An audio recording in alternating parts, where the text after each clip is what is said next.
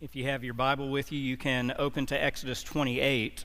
I initially thought that we were going to try to cover 28 and 29, but as sometimes happens, get into the passage and you find that there's no way to do that. So we're going to be in Exodus 28 today.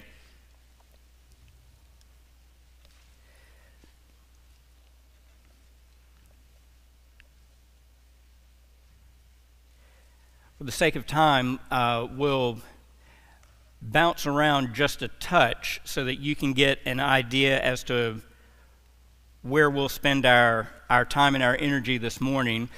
If you have headings in your Bible, you might have a heading that says something like the garments or the clothing of the priests.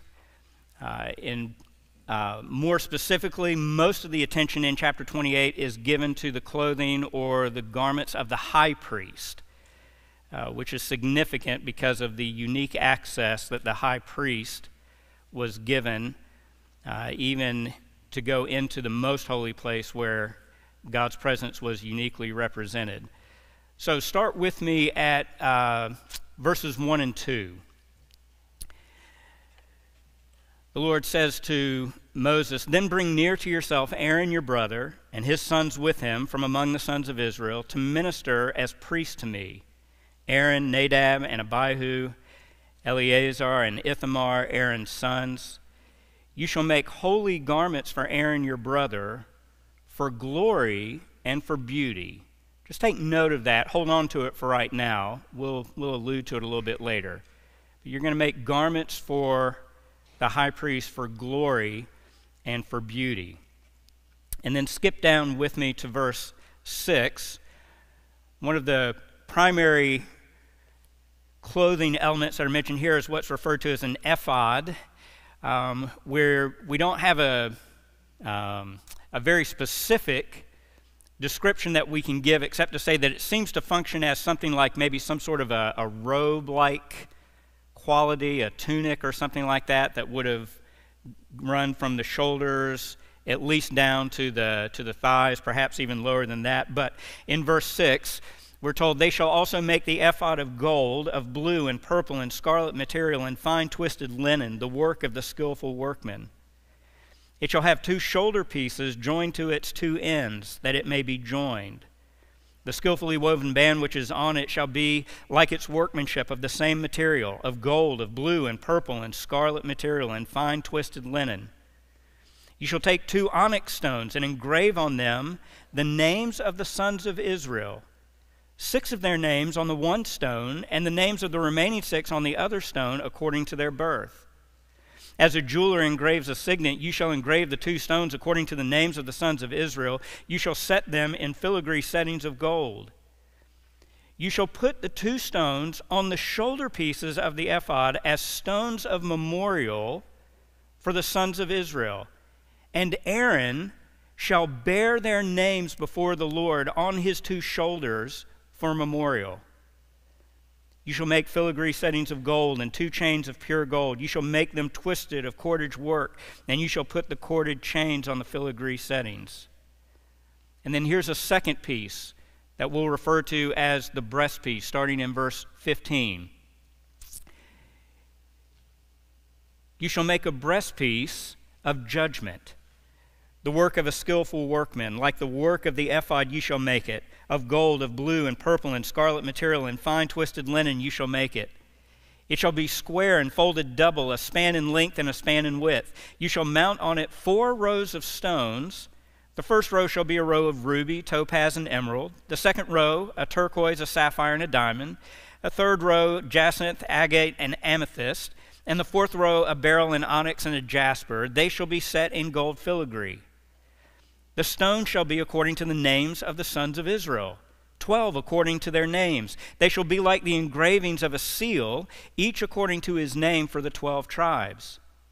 You shall make on the breastpiece chains of twisted cordage work in pure gold. You shall make on the breastpiece 2 rings of gold, and shall put the 2 rings on the 2 ends of the breastpiece. You shall put the 2 cords of gold on the 2 rings at the ends of the breastpiece. You shall put the other 2 ends of the 2 cords on the 2 filigree settings and put them on the shoulder pieces of the ephod at the front of it. You shall make 2 rings of gold, and shall place them on the 2 ends of the breastpiece, on the edge of it, which is toward the inner side of the ephod. You shall make 2 rings of gold, and put them on the bottom of the 2 shoulder pieces of the ephod, on the front of it, close to the place where it is joined, above the skillfully woven band of the ephod. They shall bind the breastpiece by its rings to the rings of the ephod with a blue cord, so that it will be on the skillfully woven band of the ephod, and that the breastpiece will not come loose from the ephod. And then notice, verse 29, Aaron will carry the names of the sons of Israel in the breastpiece of judgment over his heart when he enters the holy place for a memorial before the Lord continually. You will put in the breastpiece of judgment the Urim and the Thummim, and they shall be over Aaron's heart when he goes in before the Lord, and Aaron will carry the judgment of the sons of Israel over his heart before the Lord continually. And then one last place, skip down to verse 36. This is a plate or an engraving that will go on the headpiece that the high priest will wear. We're told in verse 36, you will also make a plate of pure gold, and shall engrave on it, like the engravings of a seal, holy to the Lord. You will fasten it on a blue cord, and it will be on the turban. It will be at the front of the turban. It will be on Aaron's forehead, and Aaron will take away the iniquity of the holy things which the sons of Israel consecrate with regard to all their holy gifts. And it will always be on his forehead, that they may be accepted before the Lord. This is the word of the Lord. Let's pray.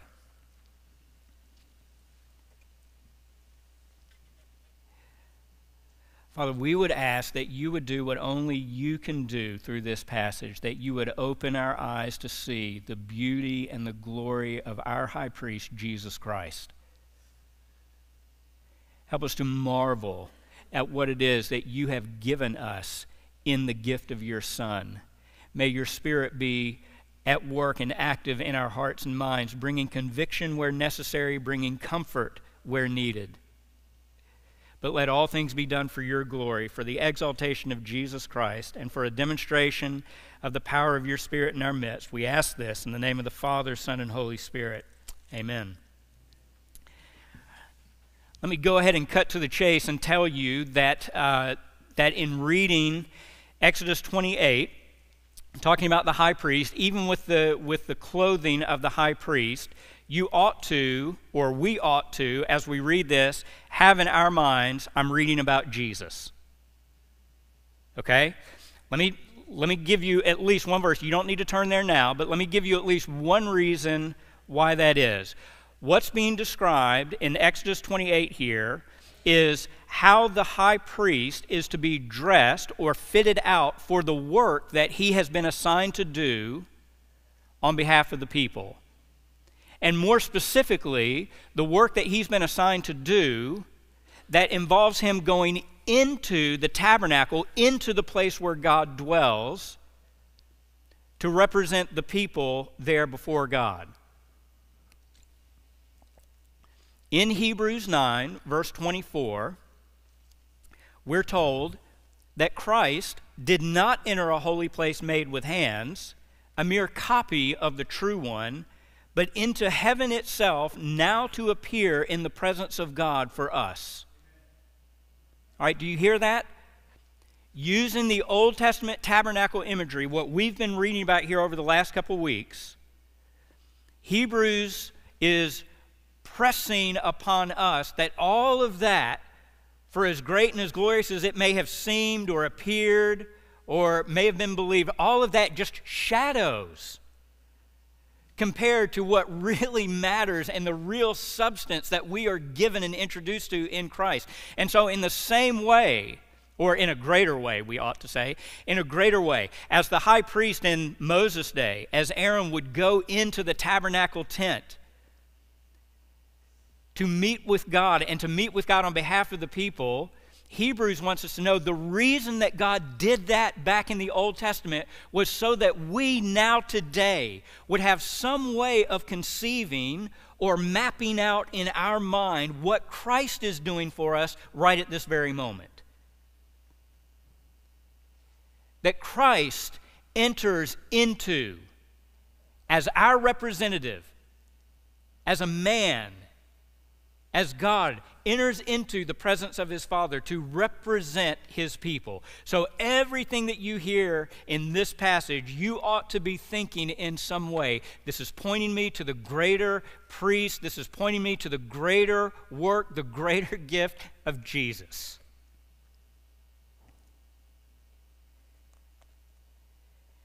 In doing that, then, I want to just try to do three things. One of the things that happens in this passage is that you have a couple words or a couple terms that are repeated multiple times.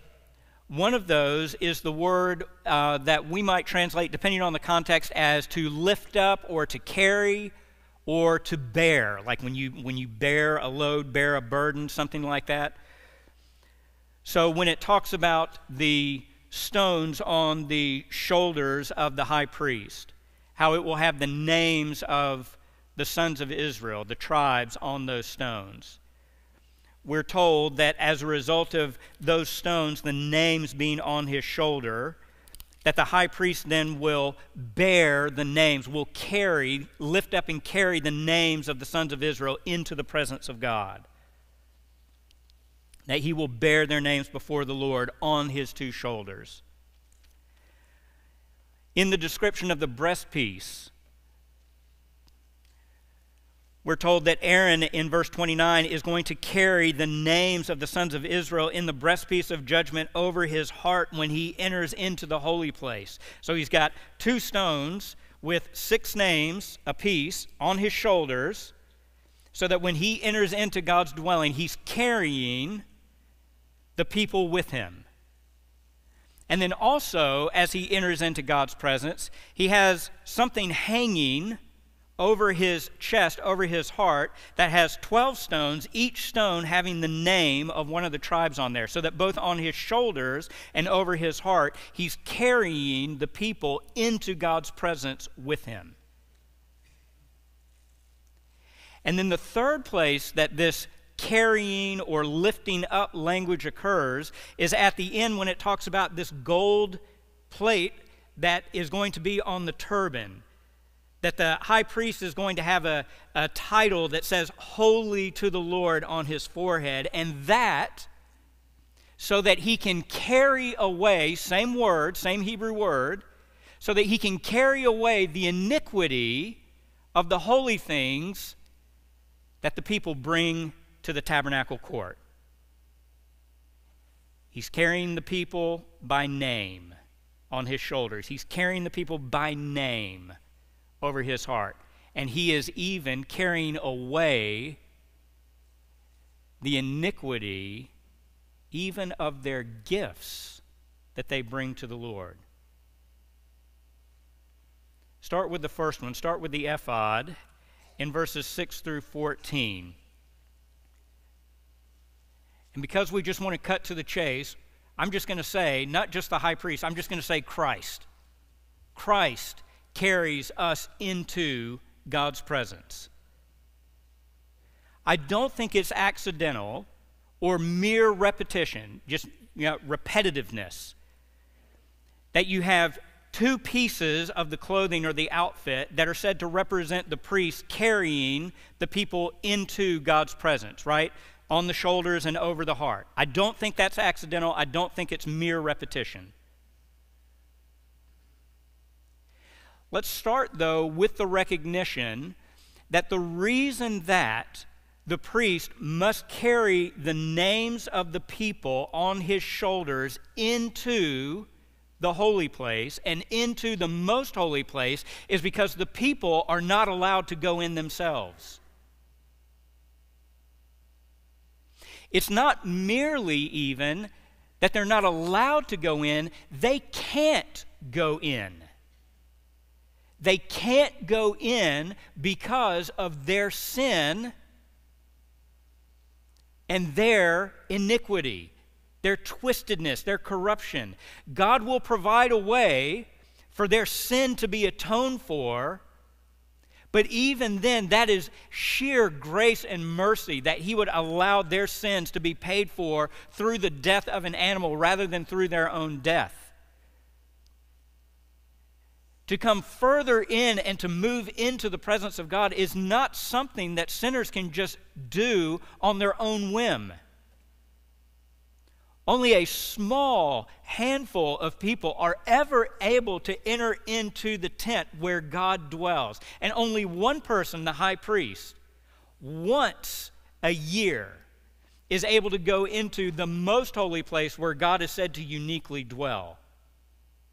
All of that, those prohibitions, that setting off, that keeping at a distance, is meant to communicate to them, you can't go in because your sin separates you from a holy God. Special permission has to be granted to someone in order to enter into God's presence. And the only one who has that special permission is the high priest. And even then, not because he deserves it, but because in God's grace and mercy he's making an allowance.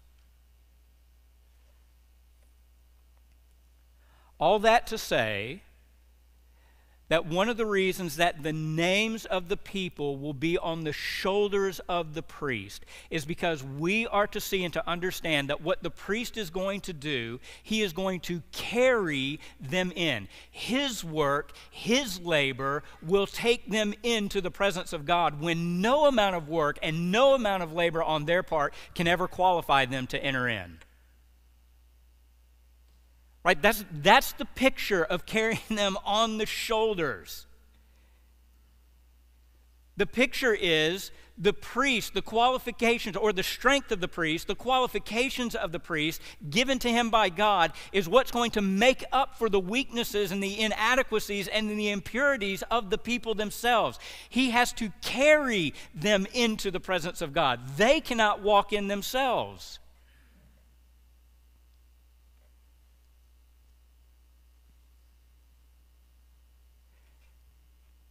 But when he walks in,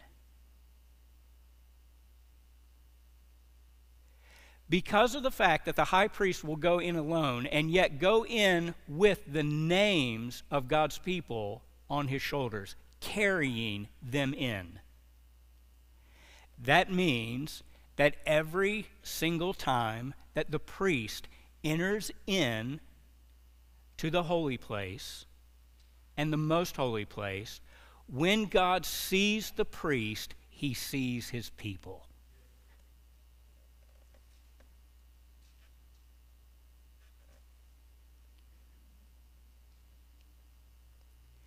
If Christ is the true and greater high priest given to us, that means that if Christ is fulfilling in full, in truth, what these things only outline, only shadow, that means that when the Father looks on the Son, he sees you.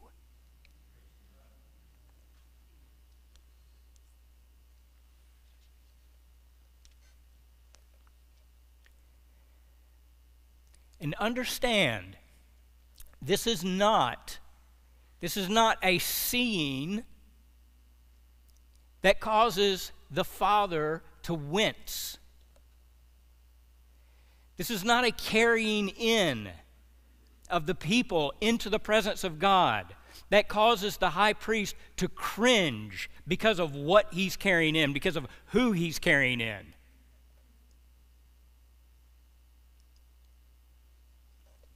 Right? This goes back to the very beginning. Go back to Exodus 28, verse 2. These holy garments, all that the priest is going to wear, notice verse 2, is for glory and for beauty.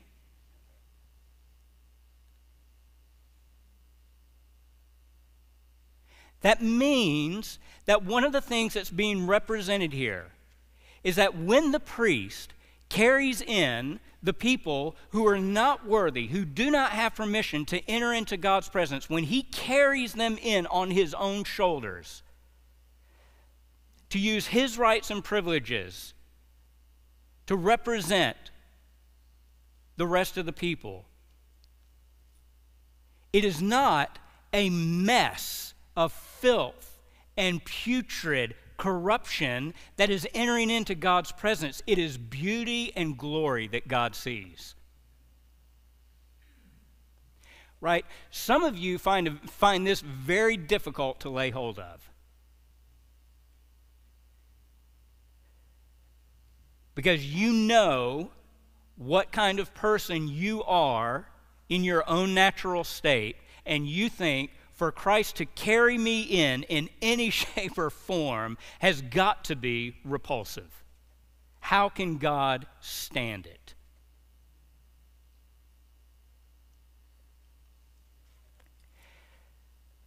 But you know what we forget when we think that way?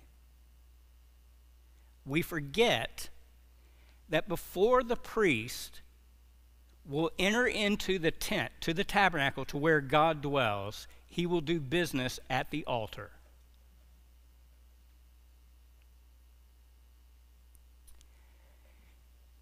Sin will be paid for. A sacrifice will be made. Atonement will be offered. So that on the basis of that sacrifice and that atonement, when the priest enters in with the blood of the sacrifice, that blood counts for the purification of God's people. So that when he enters into God's presence, God is not looking on the sin of his people.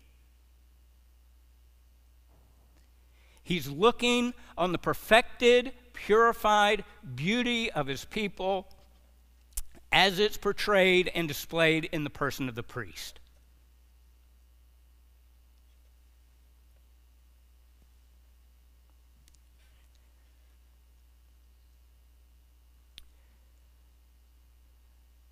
Because Christ is our high priest and he has entered into the true tabernacle to represent us before God, that means that he has entered in having already paid for and accounted for and atoned for our sin, so that when he goes in bearing the names of his people, the Father, the Son, the Spirit do not look on the names of those people cringing over their sin and impurities. They look and they marvel at the glory and beauty of what the Son has accomplished to perfect and purify dirty sinners. We are dirty no more.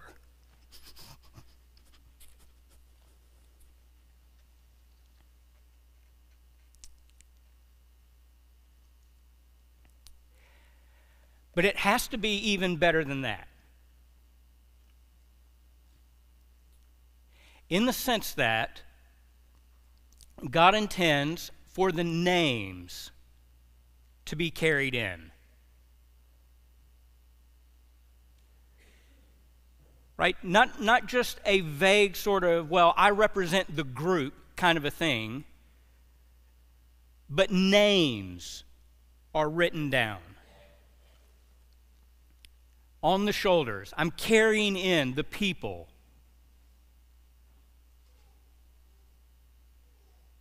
You ever wonder why the Old Testament spends so much time and ink on genealogies?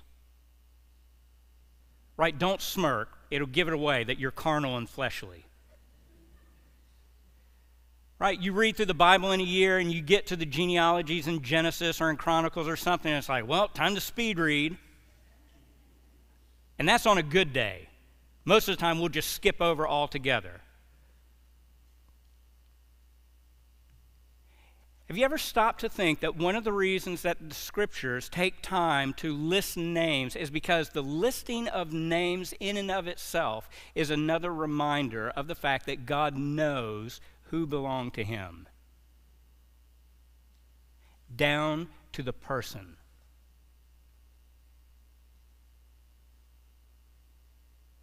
The problem with the high priest is that because of his limitations, he can't go in with every single member of the nation of Israel listed on his shoulders. His shoulders are not broad enough.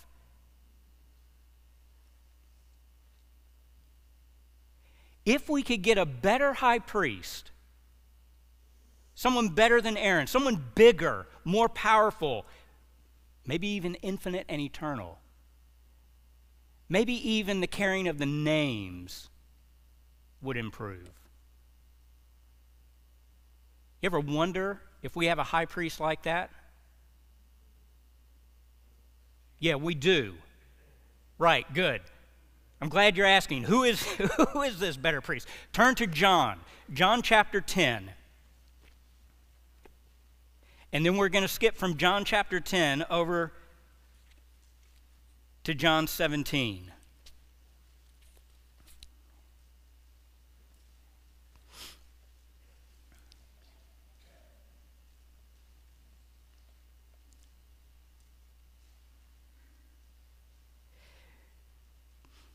Jesus, presenting himself as the good shepherd, as the door for the sheep, makes this statement in John 10, verse 3. The doorkeeper, to him, to the shepherd, the doorkeeper opens, and the sheep hear his voice, and he calls his own sheep, how? By name.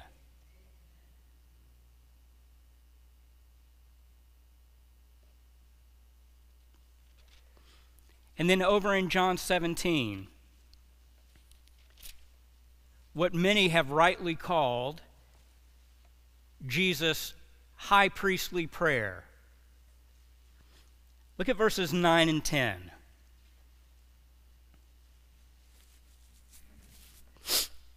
Of what Jesus has just said, he says to the Father in verse 9, John 17:9, I ask on their behalf. I do not ask on behalf of the world, but of those whom you have given me, for they are yours.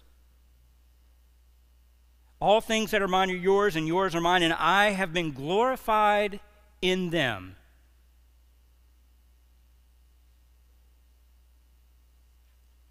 He's talking about the disciples.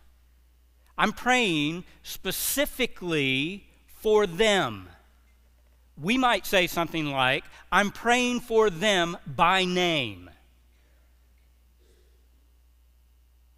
Oh, lucky for them. If only we could have been one of the 12. Look at verse 20. I do not ask on behalf of these alone, referring to the 12, but for those also who believe in me through their word. Who is Jesus praying for? He's praying for you.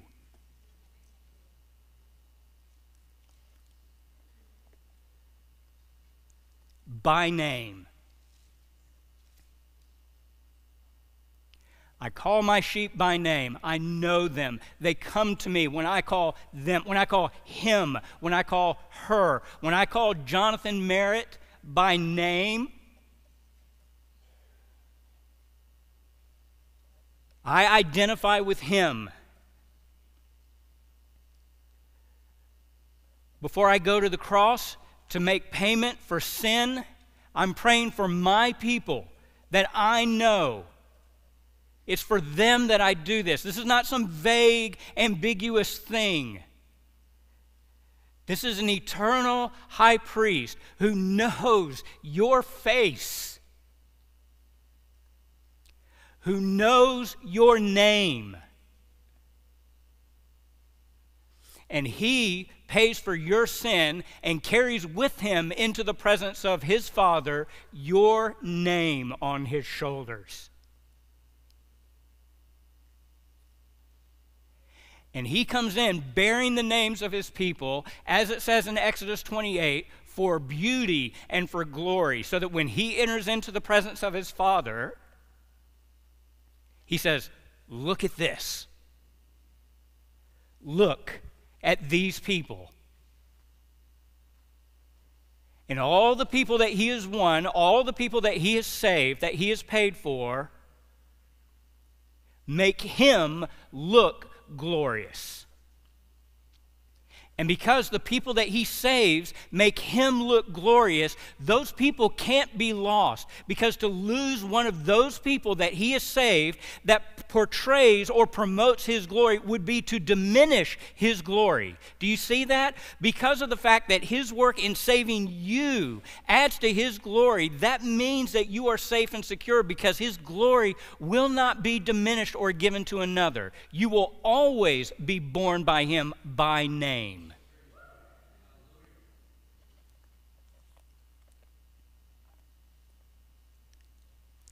And then we come to the breastpiece. And we've got the names of the tribes written, hanging over the heart of the priest.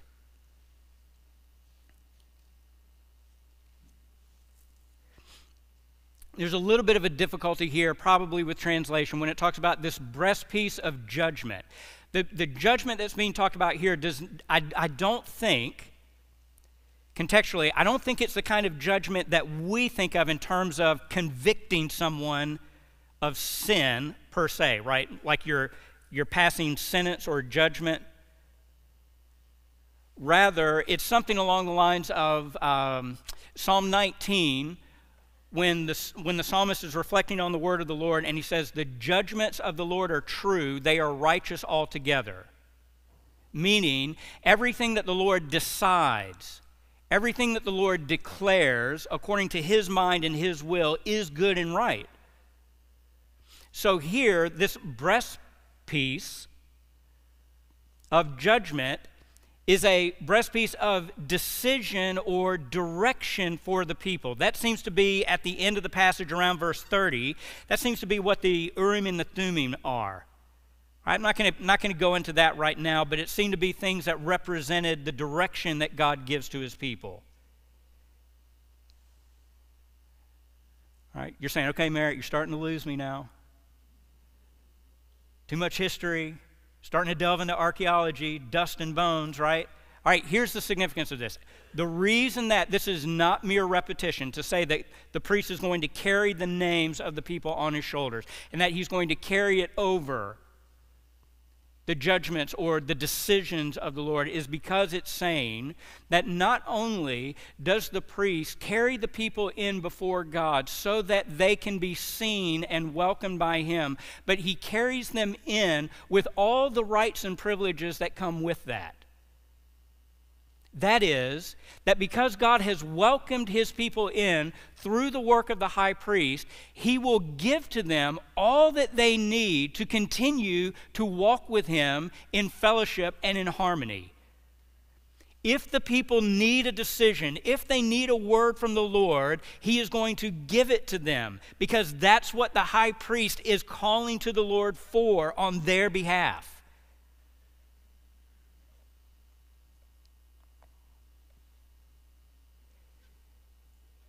He doesn't just bring the people to God and God to the people. He ensures that in doing that, the people know how to walk with God. And not only does he ensure that the people will know how to walk with God, that's part of his job. But notice, if carrying the names of the people on the shoulders of the priest, say something about the fact that it's by the strength of the priest that he is making up for the weakness of the people to carry them in where they cannot carry themselves, then to say that he is carrying the names of the people over his heart must be in some way to say that he goes not out of sheer duty or obligation, but because his heart is given to the people. His heart beats for them.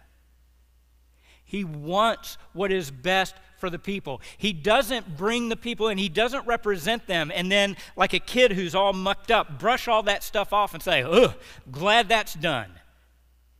He brings us into the presence of God and he says, he appeals on our behalf. Now give them what they need to look like your people. Give them wisdom, give them direction.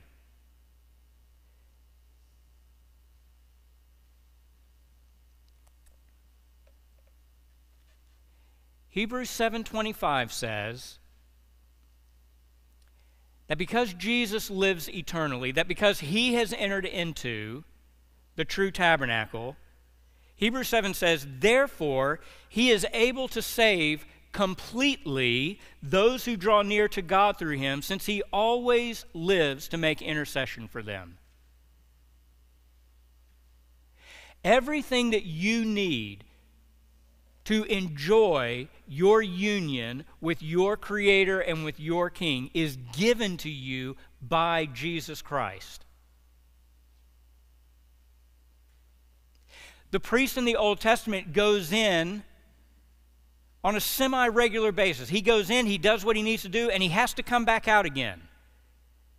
He goes into the most holy place only once a year. The New Testament tells us that when Jesus enters into the presence of God, he enters there and he never leaves. Which means that because Jesus stands in for us, that we are never outside of the thought and sight and mind of God himself. He never loses sight of us. He never loses sight of you by name. And all that you need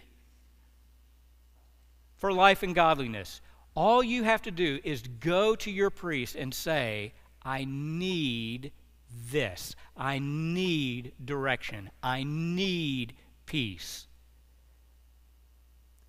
And the heart and the compassion of a great, perfect high priest is drawn to you and gives you what you ask for.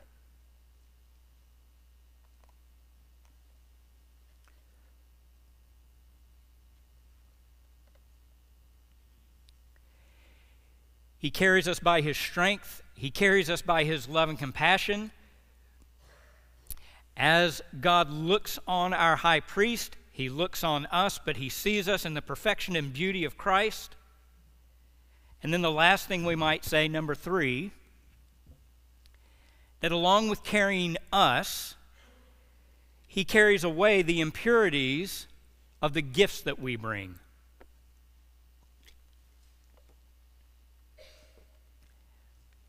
Back in Exodus 28, verse 36,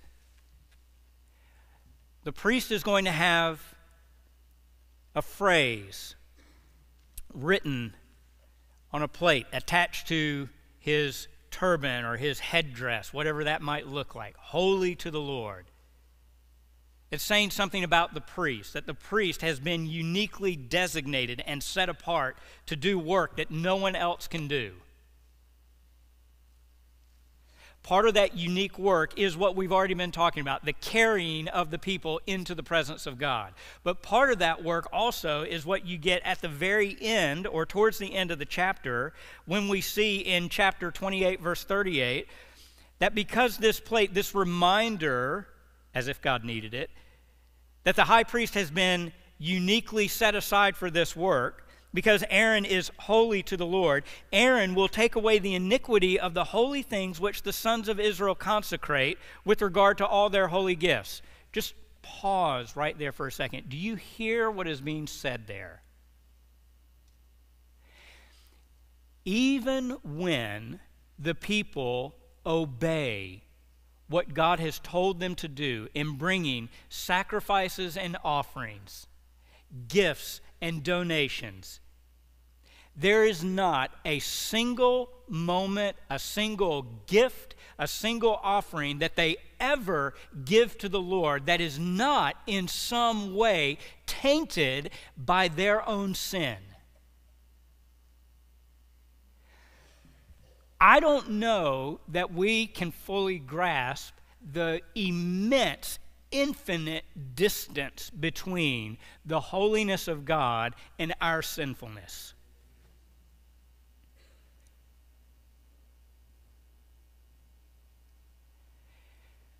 When I repent of sin,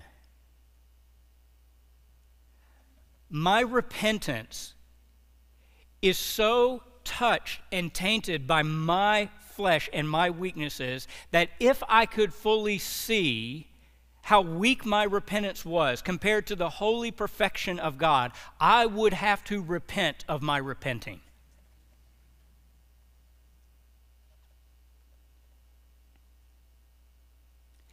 If I saw and knew the holy perfections of an infinite God,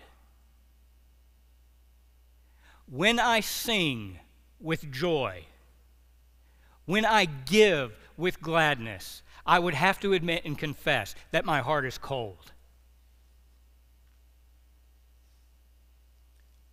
Every single thing that we bring to a holy, infinite God is in and of itself, in our work, in our effort, in our giving, is imperfect, unworthy.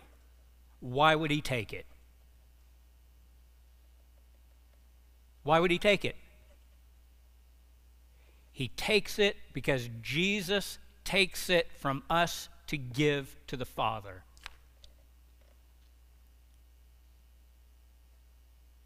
Jesus is the brother who comes alongside the weak younger sibling who takes all the scribbling, the notes that's been written to mom or the note that's been written to dad, rife with misspellings, crooked, disheveled, and he takes it and he corrects it before he takes it to give to dad.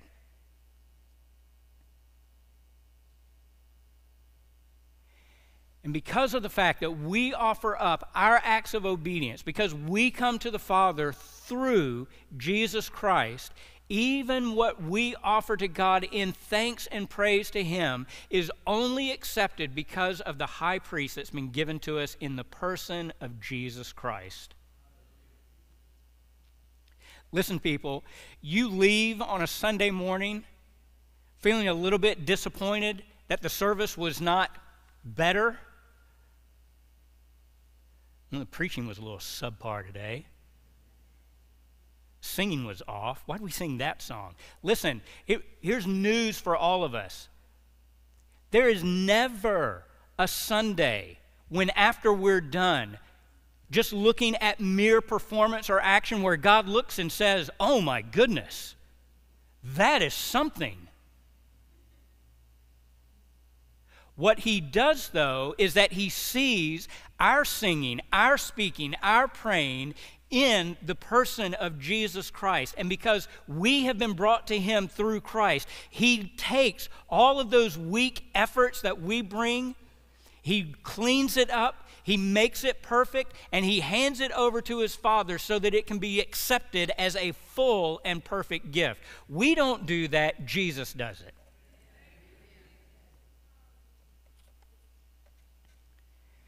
And because Jesus does that for us, that means that even our weak and half-hearted prayers and songs are always going to be accepted. Even when I sit and think and I feel the war between the spirit and the flesh, any meager thing, any pitiful gift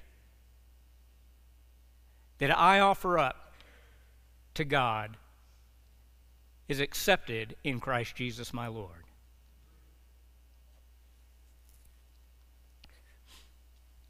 This is our high priest. This is the one who carries us in, Jesus Christ, the Son of God, who carries us into the presence of the Father, who represents us such that when the Father looks on his Son, he sees all of us by name, but he sees us in the glory and in the beauty of Jesus Christ. And in bringing us as individual people, as his corporate body, as bringing us into the presence of God to offer us as a gift to the Father, every other gift that comes with that we bring in response to what God has done for us in Christ through the Spirit is accepted, not because of our perfections, but because of the perfections of Christ.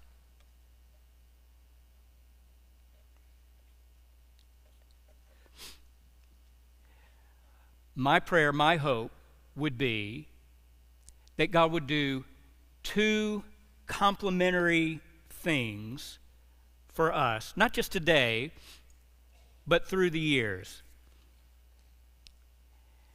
That he would continue to show us how unworthy we are to be his people,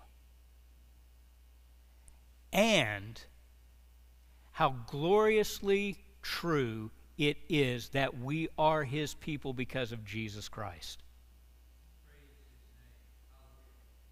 That he would increase and we would decrease. Let's pray. If you would, take just a few moments to reflect silently in your own mind on the truth of God's word, on the beauty of Christ.